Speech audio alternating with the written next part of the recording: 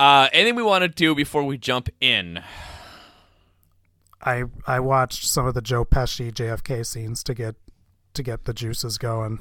Good, yes. Shooters don't even know, man. Yeah, it's an enigma. Shh.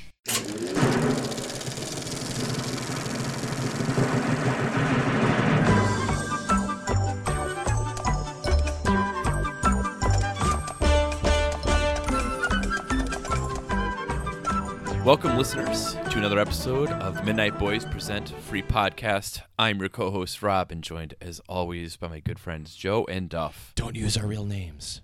Oh, sorry. They're listening. I'm using 8 go-between networks to broadcast. We're recording this from an undisclosed location. My room is lined with lead and tinfoil. I hope we have more listeners than his newsletter had subscribers. Well, And we also hope they won't be murdered. That's true. That's true. So we are on our third season. Our third season. Jesus. Our third season of a free podcast. We're talking about the summer of 1997, and we're diving in here. Our third episode. Joe, your choice. We are talking about conspiracy theory. Oh yeah, it's I hadn't seen it since it came out, and when I saw this on the list of movies released, I thought this would be like a night one that was a little different than what we've done over the past 2.5 seasons. I think we'll have a good talk about this one.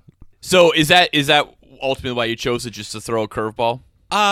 Yeah, I wanted to do a different genre, and I also just thought It's the most Joe pick from the summer of 1997. Yeah, it for sure is. Yeah, For sure. Well, it's just I thought it would just be the most fun to talk about because it hits a lot of buttons. Yeah, and I think we live. I just think in our own contemporary cultural context, this one really the bell tolls big time. I mean, this is we're in a conspiracy Latin era, unlike anything I've seen for 17 years. 16 years? I don't think there's ever been anything like this in terms of conspiracy theories, because the last time this happened, we didn't have social media. Yeah, that's kind of what I was going to come into later, is that we're in our first sort of fever pitch conspiracy theory fueled era post, Twitter and Facebook. Yeah. So for our listeners, if you haven't seen Conspiracy Theory, or perhaps you were like us and you had seen it but didn't remember the details, I always love to craft these little plot summaries. So real quick, Jerry, played by Mel Gibson, is a cab driver by day and conspiracy theorist by night, and we see him stalking Alice, played by Julia Roberts, an attorney at the Justice Department. As always, guys, jump in at any moment. Just so you know, this is just what Rob wants you to think it's about. Yes, yes. So Jerry thinks everything is a conspiracy theory, and he actually sees something fishy, follows some what he thinks are CIA workers. He's captured, injected with LSD, and tortured by Dr. Jonas, played by Patrick Stewart. Jerry escapes via wheelchair and goes to Alice. The greatest wheelchair scene since Days of Thunder. Days of Thunder, yeah.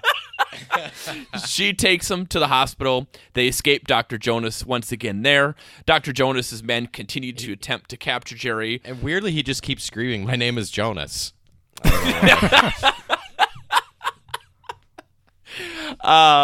They attempt to capture Jerry throughout the movie in his apartment. They have an escape, also through a movie theater. I'm kind of summarizing a lot there, but Alice learns that everyone who is receiving Jerry's newsletters, all 5 of them, is dead except for one person.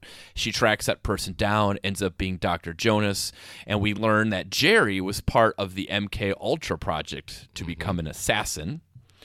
And Dr. Jonas says that Jerry is the person who had killed Alice's father, who was a victim in a murder. Twist. There's some cloak and dagger stuff as we end up at Alice's father's horse stables and find out that Jerry was actually friends with Alice's father and didn't kill him, and indeed, Jonas is the real villain. Dr. Jonas and his men attack again. Jerry is captured again. Alice comes to save him. There's a fight. Alice kills Jonas, but not before Jerry is killed by Jonas. The movie ends with the audience finding out that Jerry is indeed still alive, and Alice is back to riding her horse. Absolute nonsense. Quite the ending. It is just absolute. Like, the last half hour is just unbelievably insulting to the intelligence of the audience. I laughed so hard at the very final scene in this movie. Yeah, you skip ahead 30 seconds, but he had given her like the cab driver's union pin. He's watching her ride her horse, and apparently he surreptitiously she had put the pin on his gravestone, and he surreptitiously gets it onto part of her saddle, and then she looks down, finds it, and smiles, realizing, oh, he's actually still alive. And then the movie ends. No, you forget about the most black important helicopters. The black helicopters hover over. But even more importantly, you're forgetting. It's Jerry in the back seat with two other government men, and they start singing "I Need You, Baby" together. Yeah. This movie is and some of this is cribbed from what Roger Ebert said. So Ebert kind of talked about what he thinks happened when this movie was made, and it's that this is a perfect example of a studio just trying to be like, what can we do to make sure this makes money, and just jamming as much as they can into it. And I didn't even know about the credit thing. You have the song thing. You have this. I mean, I don't even romance between. It is problematic. Big time. This and I mean, it is sincerely done that there's like a real romance. Staring at her with binoculars through her window while she's working out. Like George McFly in the tree. Yeah. But we're supposed to think that it's endearing. Travis Bickle actually gets to fall in love this time. Yes. That's a perfect example. This is just a strange movie because there is and I think this is why you picked it, Joe. There's like a kernel of like a really good idea behind this movie, which is like, what if a conspiracy theorist was right? Right? That's cool. Yeah, that's like an interesting rabbit hole to go down. But then it's like it's actually a thriller though too, and you're like, it kind of isn't. I mean, if you cut out Julia Roberts and that entire part of this movie from it, it could be a really cool movie. Yeah, there's definitely a great movie hiding here. But yeah, the Julia Roberts is barely a character. I mean, she has some development in that she is mourning the loss of her father, but she's kind of manic pixie dream girl-esque in that she's just there for us to learn and care about Jerry. Yeah, and there's also the reason I bristle a little bit if there's a great movie in here is I don't know, because as much as we're all Richard Donner fans, I feel like action sequence wise there's nothing really that memorable in this movie. Well, I disagree. The wheelchair chase is very memorable. I'm not saying it's good, but it's very funny. I'm sure we all agree that Richard Donner is not the person to make a conspiracy thriller. Yeah, that's part of it too. Yeah, it is strange stuff, but a couple compliments, and I know for sure, Duff, you agree with me on this. Mel Gibson's really good in this movie. Yeah, I was actually upset at how much I liked him in this movie. We have no reason to like him in this movie. Yeah, I was mad at myself, and then I remember it's like, man, like you almost forget in the 90s, like, oh, that Mel Gibson, he's likable. Let's go see a Mel Gibson movie. Well, he really put his heart and soul into this movie because he's basically playing his dad. Well, that's true. I was going to say something. You know that it's not realistic when none of these conspiracies involves blacks or Jews. Yeah. Yeah, that's true. Because there are no hardcore conspiracy theorists who don't veer into racism. That Venn diagram of conspiracy theorists and racists, that's a circle. Yeah, if you're a real conspiracy theory head like I am, in a way this is actually really disappointing because he doesn't actually, all he does is list things. He never says what he thinks or veers into sort of how it affects the world or anything. I actually wrote down a list of all the conspiracy theories that are mentioned in this movie, and I got to there's 15. And a lot of them are at the beginning. Yeah, a lot of them are at the beginning when they do the opening credits. He's just driving people around his cab and babbling on and about different conspiracy theories. I'll just name a couple. He talks about those like chipped pets are just a precursor to chipped humans, which that's good. True. He said that the Vietnam War was fought over a lost bet by Howard Hughes. We also have the Grateful Dead are British spies. That's why they're always on tour. And Jerry Garcia is still alive. Oliver Stone is a disinformation agent. That one I enjoyed. Put in by George Bush, which is I agree, it's good. There's tracking devices and currency. That's what those metal strips are. Here's like a strange conspiracy theory about a conspiracy theorist. He talks about how militia groups are actually UN soldiers. That one made me laugh out loud. Of course, and then some classics like fluoride isn't a mind control drug or whatever.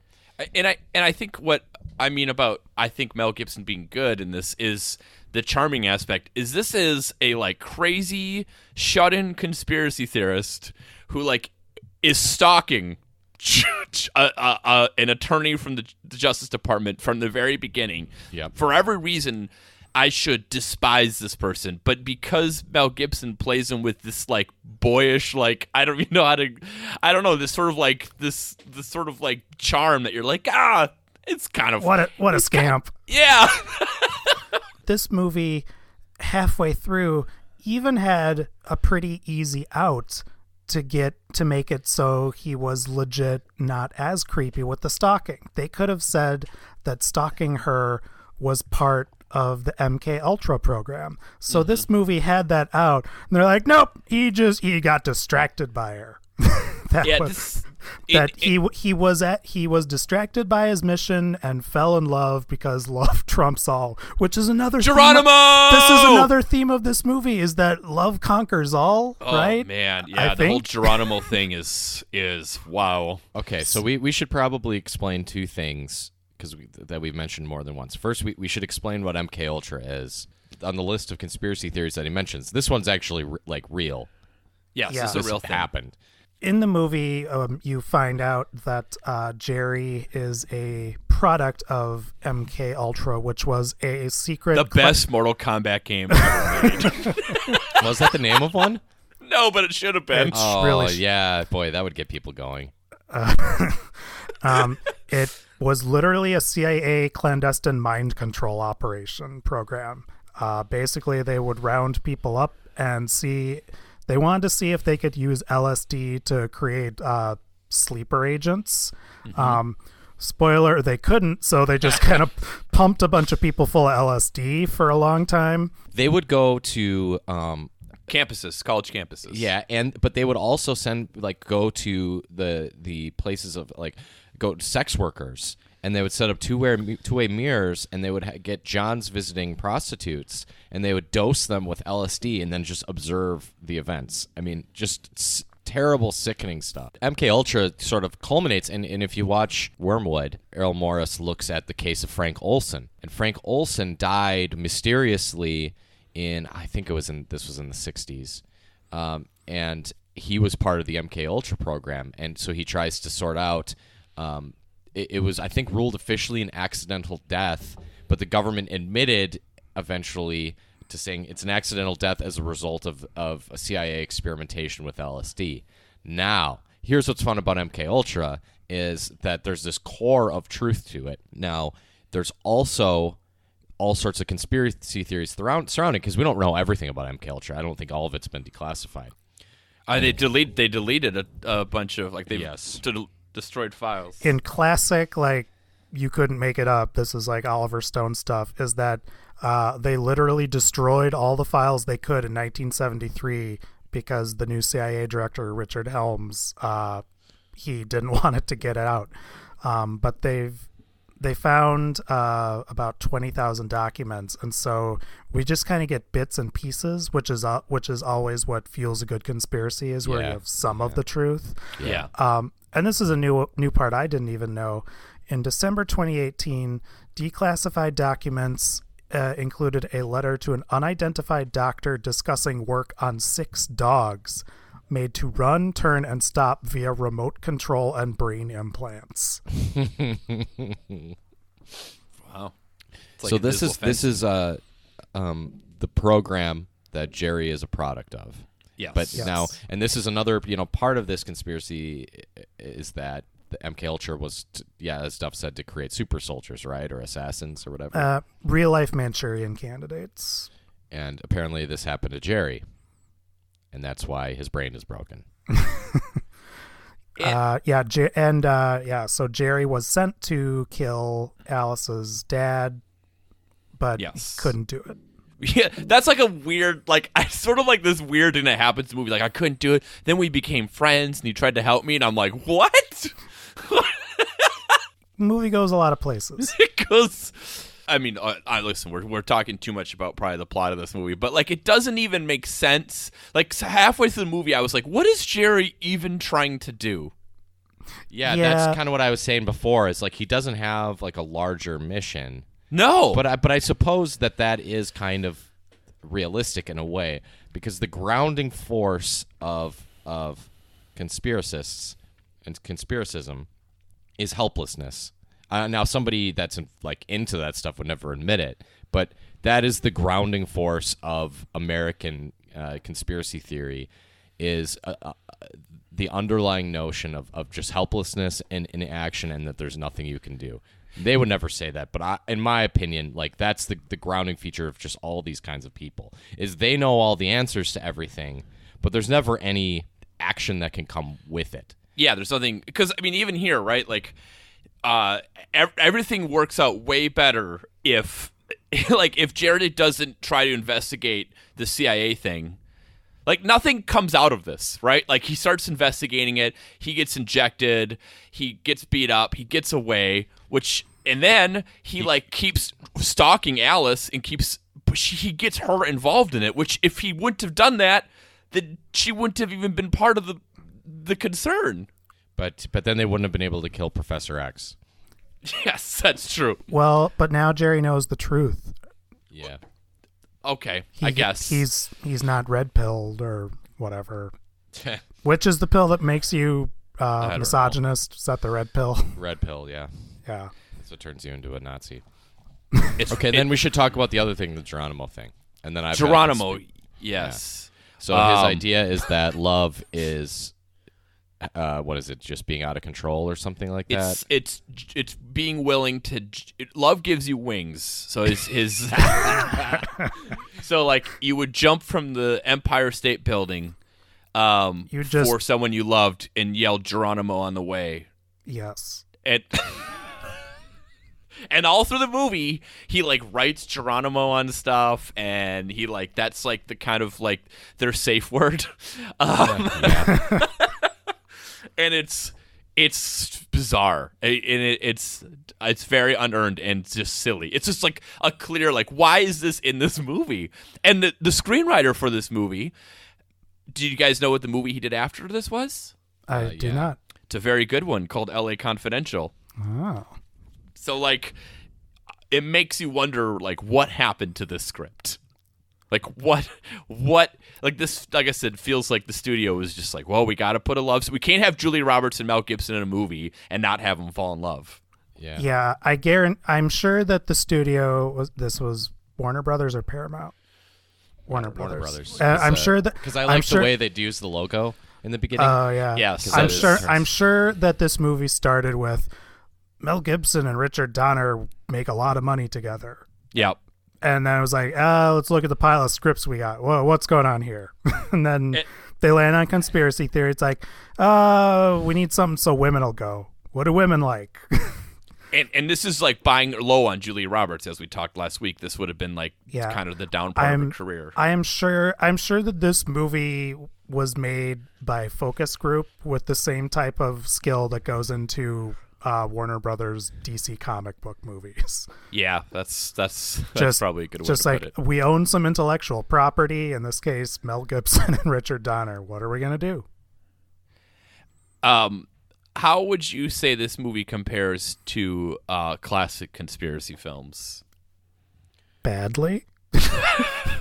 Yeah, I would as well, I guess. Yeah, but I think it's still worth watching as a very interesting look at what the 90s were like, though.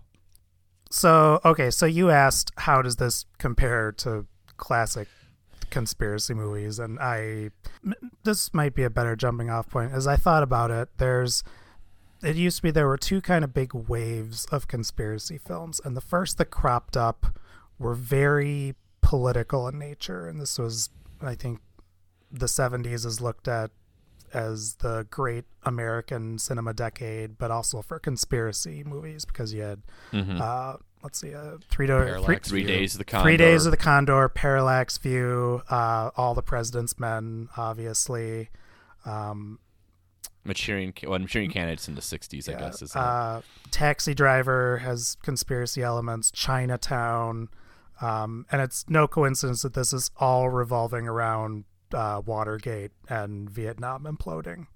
And sure. That's the first conspiracy theory wave was very much of political disenfranchisement and discontent, and then it's the 80s come around, film changes rapidly, and everyone just gets high on cocaine and Reaganism. But then the 90s come around, and it starts off with Oliver Stone doing his conspiracy thing, which is very much rooted in that 70s style. But 90s conspiracy stuff is more rooted in the internet and technology. Information, X-Files now is probably the really huge one. Enemy of the State. And where conspiracy theory kind of falls flat is that it doesn't really embrace either all the way, because you've got the great basis for kind of the political conspiracy theory or thriller, which is MK Ultra, but that's just kind of a means to an ends. Like, that's such an interesting subject, and it gets talked about for all of 5 minutes. And then you have a little bit of the more information technology stuff, where Jerry prints his own newsletter and is very resourceful with. This is even like the era of, like, I mean, it's joked about a lot, but like the net came out around this time. Yeah. It's all very, it's all of a sudden conspiracy theories become more democratized, because it used to be there were gateholders, which is why there's kind of this group of classic conspiracies. Like, you used to have some type of printing press, like, or at least access to a copier. And it used to be like you would get conspiracy information from the back of something like the Village Voice. Like, you would just sign up for random newsletters or something like that. And also, I think why this doesn't work as well as it could is that they're weirdly, like, the government is helping him with this unnamed intelligence agency is the people who end up, and an attorney in the Justice Department are the people who are helping him in this battle against, like, this rogue element of the state. Yeah, the made-up agency, or agency that we couldn't bother to get an acronym for, that annoyed me a lot.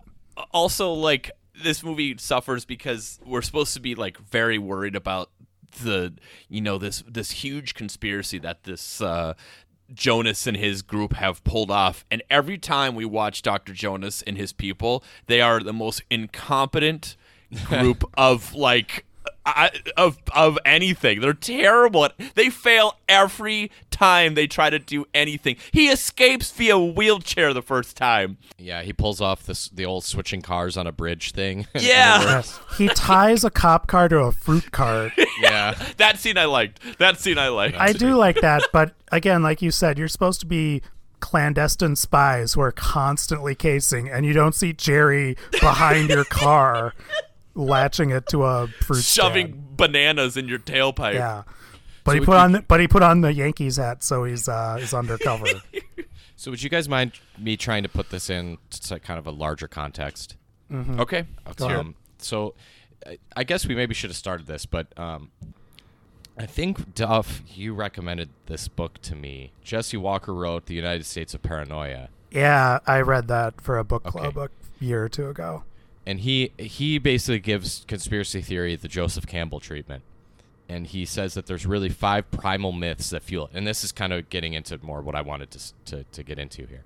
That every conspiracy theory is a product of one or more of these primal myths, and these sorts of conspiracy theories have been around since the colonial era. first is there's the enemy outside. I would say that would be like like a foreign element. Yeah, xenophobia or foreign element is going to come in and corrupt. It's like communists, right? The other. The they. Yes. The enemy within, so that there's this force within the culture that's trying to corrupt and destroy it. Would that be government? Would be that? No, I think that's more like, well, maybe hippies. No, it would. Yeah, hippies would be a great example of the enemy within. Okay. The enemy above, that could be, like George Soros would be like the enemy above for like your contemporary conspiracy theorist, right? Okay. The enemy below, that Chuds? could maybe Chuds. that could Tremors?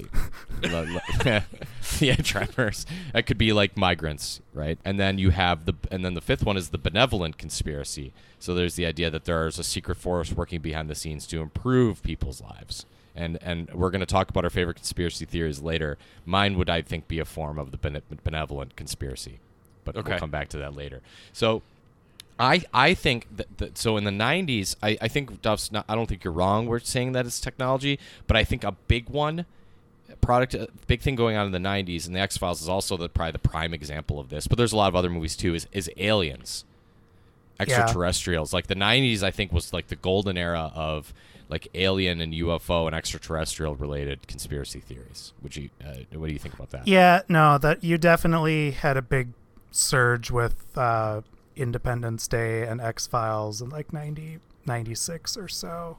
Yeah, Like, Fire in the Sky. Men in Black. Yeah. 97. Yep.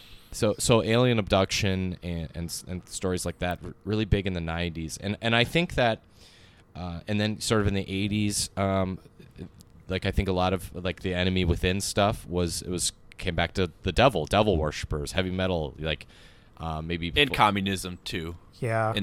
But not communism, not to like the sort of like quite as an insane degree as it was in like the 50s. Sure. But yeah, I'm just trying to point out things that like kind of were unique to the era, and I think 70s and 80s, like there's a lot of like conspiratorial and fears of like Satanism and Satan worship. You had a lot of Dungeons and Dragons backlash in the late 70s and early 80s. Yeah, yep. So that's the devil stuff. Okay, I got it. And then the 60s and 70s, you're still in like getting the John Birch Society crazy stuff about communists, but then you also have sort of a well-founded, I would argue, skepticism of the government that peaks, I guess, with Watergate, and so yeah, like as you guys mentioned, you have aliens, you have alien abduction stuff in the 50s too. I think would be another. And I think those were often just stand-ins for like communists, like the Invasion of the Body Snatchers. That's a Afraid of the Commies movie more than it is an Aliens one. But no, you're right. There's tons of them back then too, and a lot of anxiety about the nuclear age as well. Yeah. Yep.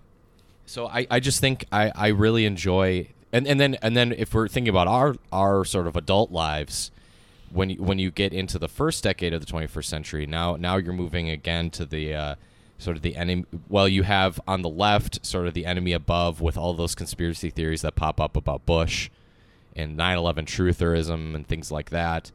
And then you also have sort of the enemy outside stories where basically everyone is terrified of Muslims, which persists, of course. Yeah, but it's pronounced Muslins. So I just think that looking at movies and television is a great way, especially with the benefit of hindsight, and looking back at what we're afraid of, and I do think it really is remarkable how much conspiracy theories like bubble up to the surface in movies. But I think a lot of people think conspiracy theory is really the first big movie that is talking about some conspiracy theories that were bubbling around in the right fringes of the right for a long time. I don't know if any movies brought up black helicopters before this one, at least in mainstream films. Not that I'm aware of. I just think of the end of Goodfellas, but that's a little different. Yeah. Yeah. And I think that this movie really, and this is why like I come out of it with kind of a bad taste in my mouth. If you took a hardcore conspiracy theorist and had them make a movie, this is the movie they would make. This is basically a love letter. This is a filmed version of the delusions of a conspiracy theorist, right? Yeah. Well, it's like Rob said, I think. What if Travis Bickle was the good guy? Yeah, that's great. I mean, I agree. And so everyone thinks he's crazy in the beginning, but it turns out that he's right, and then he falls in love and with one of the most beautiful women in the world. Falls in love with him, And it turns out he's right once. Like, there's that too. Like, what doesn't Yeah. mean everything else he said was right. he was right one time. so you're never gonna believe this. It was just the odds. Like eventually, eventually those monkeys are going to type Hamlet. So you're never gonna believe this, but a lot of conspiracy theorists watched this movie and felt vindicated by it. Are you shocked? No. I am, including noted Holocaust denier Michael A. Hoffman II. There is definitely, like I said, in part of it is the charm that Mel Gibson gives that character. Like, he makes this clearly insane person, it makes it sort of lovable. Like, oh, look at his fun little apartment. And like, even in the movie when they go down to like the second area, his second apartment, and there's this giant poster, like, collage he made for her, like, she gets over that. You know what I mean? Like, that's an insanely dark thing, and this somehow like makes it seem like, but that's okay because he loves her. Geronimo. And to be fair, this movie was hardly alone in effed up gender representations and courtship and whatnot. So you're right in that even in 1997, that should have been a turnoff for audiences, but it wouldn't be as big a turnoff, if that makes sense. That's true. That's true. I'm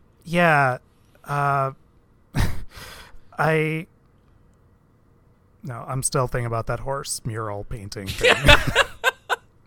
I just think the question I would have for you guys though is like, is this movie bad for, like, does this do harm? Do we make does this do active harm? I guess, like, or do you think like this movie came and went and it doesn't I don't matter? think it's remembered enough to do harm. I don't really think this movie is in the zeitgeist at all. No, I don't think it is either. See, I don't think it did harm because the type of people who would be encouraged by this type of movie are really loud about it, and I've never heard conspiracy theory come up. That's my true. logic. I mean, I think there is certain harm of taking a look at that Mel Gibson character in here, Jerry, and making him seem like this likable aw shucks. Like, isn't that fun? How, even though, like, if you were, if this was your Uber driver, you'd be terrified and you'd give it a low rating. If this movie comes out in 2019, like, isn't everybody on 4chan like thrilled about it? Yes, I think that. I guess that's the best way Yes. to sum up what I was trying to say earlier. Yeah. Guarantee if the exact same movie came out today, the 4chaners would get mad because nothing was said about blacks or Jews, but then they would... They would take the casting of Mel Gibson as a code that the movie yes. endorses it. Yes. Should we talk about Mel Gibson? Yeah. So, Rob, I mean, is kind of taken in by him in this movie. Yeah, I like him too. I liked him a lot. So I guess you guys are both still able to watch his older movies and kind of set aside what you know about him off the screen. Yes. Yeah, I absolutely can. I think I'll some still actors watch we Lethal can, Weapon. and some actors we can't. I'll still watch Braveheart. I'll still watch Mad watch Max. Braveheart. Wait, hold on. Let's Yeah. go back Hold to on. this. You just you have 3 hours to kill on a Saturday and you pop in Braveheart. I'll still watch Braveheart. You want to see, even by movie standards, a very inaccurate movie? Yeah, but it's fun. It's a fun romp. He's drawn and quartered at the end. Yeah, what do you mean? It's fun. It's really depressing. They also have isn't there His wife is raped and killed. Are you thinking of Lethal Weapon? No, listen. I'm all right with Braveheart. Like, Braveheart is problematic, like in many ways. But to me, it's just kind of stupid at this point. Like, it's such a self-important and really inaccurate movie where it's inspired by a poem. It's used in a pretty funny way in the second season of Barry. It's referenced in a pretty funny way. That's the first time I had thought about it in a long time. Yeah, Mel Gibson. Like, I don't like. My Mel Gibson relationship is the Mel Gibson movies that I used to like. I still kind of like, but going to see a new Mel Gibson movie I have no interest in. Does that make sense? Yeah, you're not going to go see his movie where he's a Daddy's Home, a racist cop who gets put on suspension or whatever that movie is. Should we dive into our favorite conspiracy theories? Yeah. I was just going to suggest that. We're getting close to an hour here. Duff, why don't you start? So mine is kind of lighthearted compared to a lot of the ones that we've talked about. But I think everyone is kind of familiar with it to an extent. But you guys know the story of New Coke, right? Kind of. And where of it? Why don't you... Well, so... I don't really know much about it. In the early 80s, during the Cola Wars, which is the stupidest thing ever, but it happened. Hold on, what? The Cola Wars? I mean, isn't that ongoing? Isn't Coke and Pepsi, aren't they always competing? Yeah, or? but there was this period in the 1980s known as the Cola Wars where they were... I did not know about this. We could do I could do an episode on that, but... Just Duff talking about Coke. Yeah. Our side project should be... This is the Duff Joe side project. Is things like the Cola Wars. Yeah. I'm into it. Okay, I'll read this really quickly. Cola Wars is a term which emerged in the U.S. in the 1980s. It was coined to describe the advertising and marketing tactics of Coca-Cola and Pepsi against each other. Oh, so did they more directly call each other out in their ads? Yes. Kind of what Bud Light and Miller Lite were doing. Bud Light was doing in the Super Bowl this year. Yeah, the corn syrup thing. I think so. Well, I remember Pepsi had. For a while, they had a slogan, the choice of a new generation, which is this ain't your daddy's cola. Yeah. Okay. So anyway, I want to say it was like 1982 or 83, early 80s, Coca-Cola redid their formula for no reason. There's like, we're just going to redo the... They panicked. Yeah. They panicked. Yeah, we're going to take the most probably the most iconic American product, other than like Mickey Mouse. Maybe the most iconic product. Period. General. Yeah. Period. And we're going to change it for just because there's another product. So instead of just betting on our brand, let's just throw it out. Yep. Okay. So in 1985, Coca-Cola was losing market share, and they developed New Coke. And they tested it, and they're like, oh, this is so great. Everyone loves this.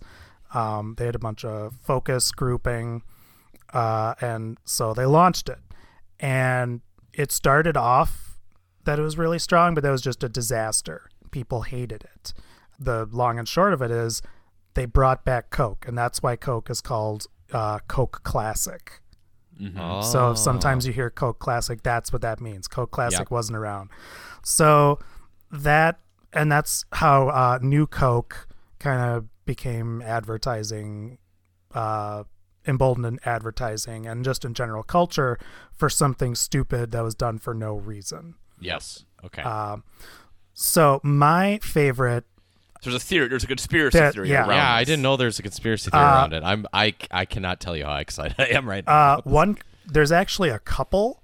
But one of them, the most famous conspiracy theory is that New Coke was bad on purpose. That the whole thing was a big publicity stunt. So because they would get, it's the old adage, there's no such thing as bad publicity. Okay. So you make an intentionally bad product from make people want your product. You make people miss the old one. And then so that's really all there is to it. Except I 100% believe that's true. When I often see people say, like, what's your favorite conspiracy theory that you 100% believe? And I don't know if I 100%, but I think it's very probable. Although one of the executives says, we're not that dumb and we're not that smart. which is a great comeback for pretty much every conspiracy theory. Joe, I'm guessing yours is a little more serious than mine, so I think you should go next. Well, it's hilarious to me too, but I wanted to pick someone our fans could get involved with. Okay, so I wanted to pick one going on now. So if you follow, if you have enough aunts or uncles on Facebook that you're friends with and you haven't hid them from your feed yet, there's a decent chance at least one of them has been pulled in by QAnon. How familiar are you guys with QAnon? I'm somewhat familiar, but not much more than I know it exists and it's silly. it's extremely silly. It's silly even by conspiracy theory standards.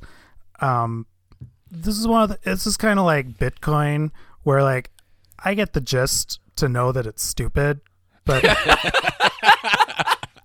like I've scanned enough articles and read enough, but like, do I know all the ins and outs? No, I just know it's stupid. Well, then you don't know what you're talking about, Duff. This combines a lot of my passions, which is insane right-wing conspiracy theories, and pretty much all conspiracy theories, at least in the United States, are right-wing, and boomers. And it seems like boomers are by far the largest group of like QAnon believers. I'm not going to give the full thing because it has gotten so complicated. It's sort of like a doomsday cult, I would say, because so Q is supposedly somebody with top secret clearance from the Department of Energy. No one knows who Q is, but they started posting on 4chan. And Q, this is already going great. Yeah, I mean, a person started posting on October 28th of 2017. So if you've ever seen like an aunt or uncle referencing Q or referencing like where we go one, we go all, like their brains are fully broken. And that's probably why they don't get invited to Thanksgiving anymore, if you're wondering. Basic thrust of this is that these elites have been getting away with like having sex with kids and like eating I think it's called adrenochrome, which is like a hormone produced by the brain. Okay, like, so this is what the liberal elites are doing. Primarily, weirdly, yeah, believe it or not, just the liberal elites. Yeah. Did Pizzagate stem from Q? Pizzagate is sort of an offshoot of it, and when things like that pop up, like QAnon always folds it in. But Pizzagate happened first. I think so. Again, because Pizzagate was there's probably a lot of overlap in this Venn diagram. Yes. So basically, there is widespread, pedophilia and child sex abuse among elites, and Donald Trump and his allies, according to Q, like Hillary Clinton has been, I believe, in jail for a year and a half now. Mm-hmm. And I did not know this. That all these elites have already been indicted. They're already in jail, and it's just this massive cover-up. But eventually, there will be the storm will come when they'll all be sort of publicly arrested, publicly sort of paraded as these sex criminals. And the date for the storm has been predicted and come and gone several times by now. And it's Infrastructure Week. Is that when it is? Yeah, and like that remember Trump's military parade? Yeah. So that Q said that was basically that was when the storm was going to come, and of course that like never happened. Like none of this stuff ever happens. But like a doomsday cult that predicts the end of the world, like the more stuff they move the goalposts. Yeah, the more things get proven to not be true, the more conspiracy theorists double down on things, right? The same thing happens with that conspiracy theory that Ruth Bader Ginsburg is dead, right? You guys have heard that one? Yep. Yeah. And the more, like, when people post pictures of her being alive because she's alive, then that just makes them double down, like, oh, that's clearly a fake, right? Sure. So Q sends these, like, posts on 4chan. I don't know if they're still posting on there. I'm pretty sure they are. And so basically, the rich leftist elites have been having sex with kids and like killing babies and eating them and eating their brains for decades now. And Donald Trump was elected finally to bring these people to justice. Who is Q? This is my favorite part of the theory. John F. Kennedy Jr. Okay. Who's not dead.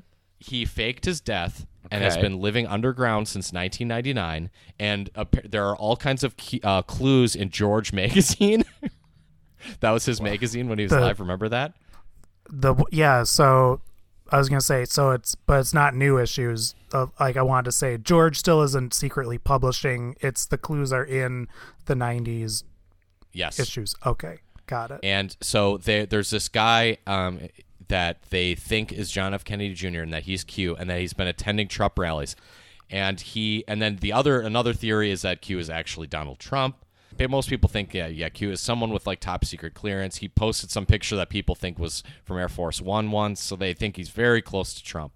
And so basically, the goalposts are always moving. The date of when the storm will come is always changing.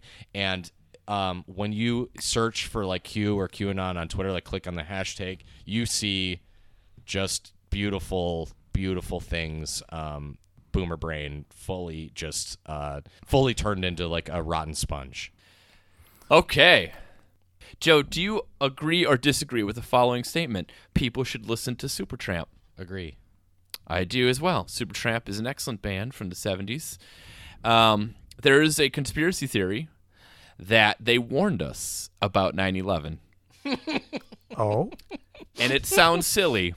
I actually do know this one. It's from the cover, like the cover of Breakfast in America or something, right? Yep. If you look at the cover of Breakfast in America, it is from the point of view is from a plane flying with New York City in the background.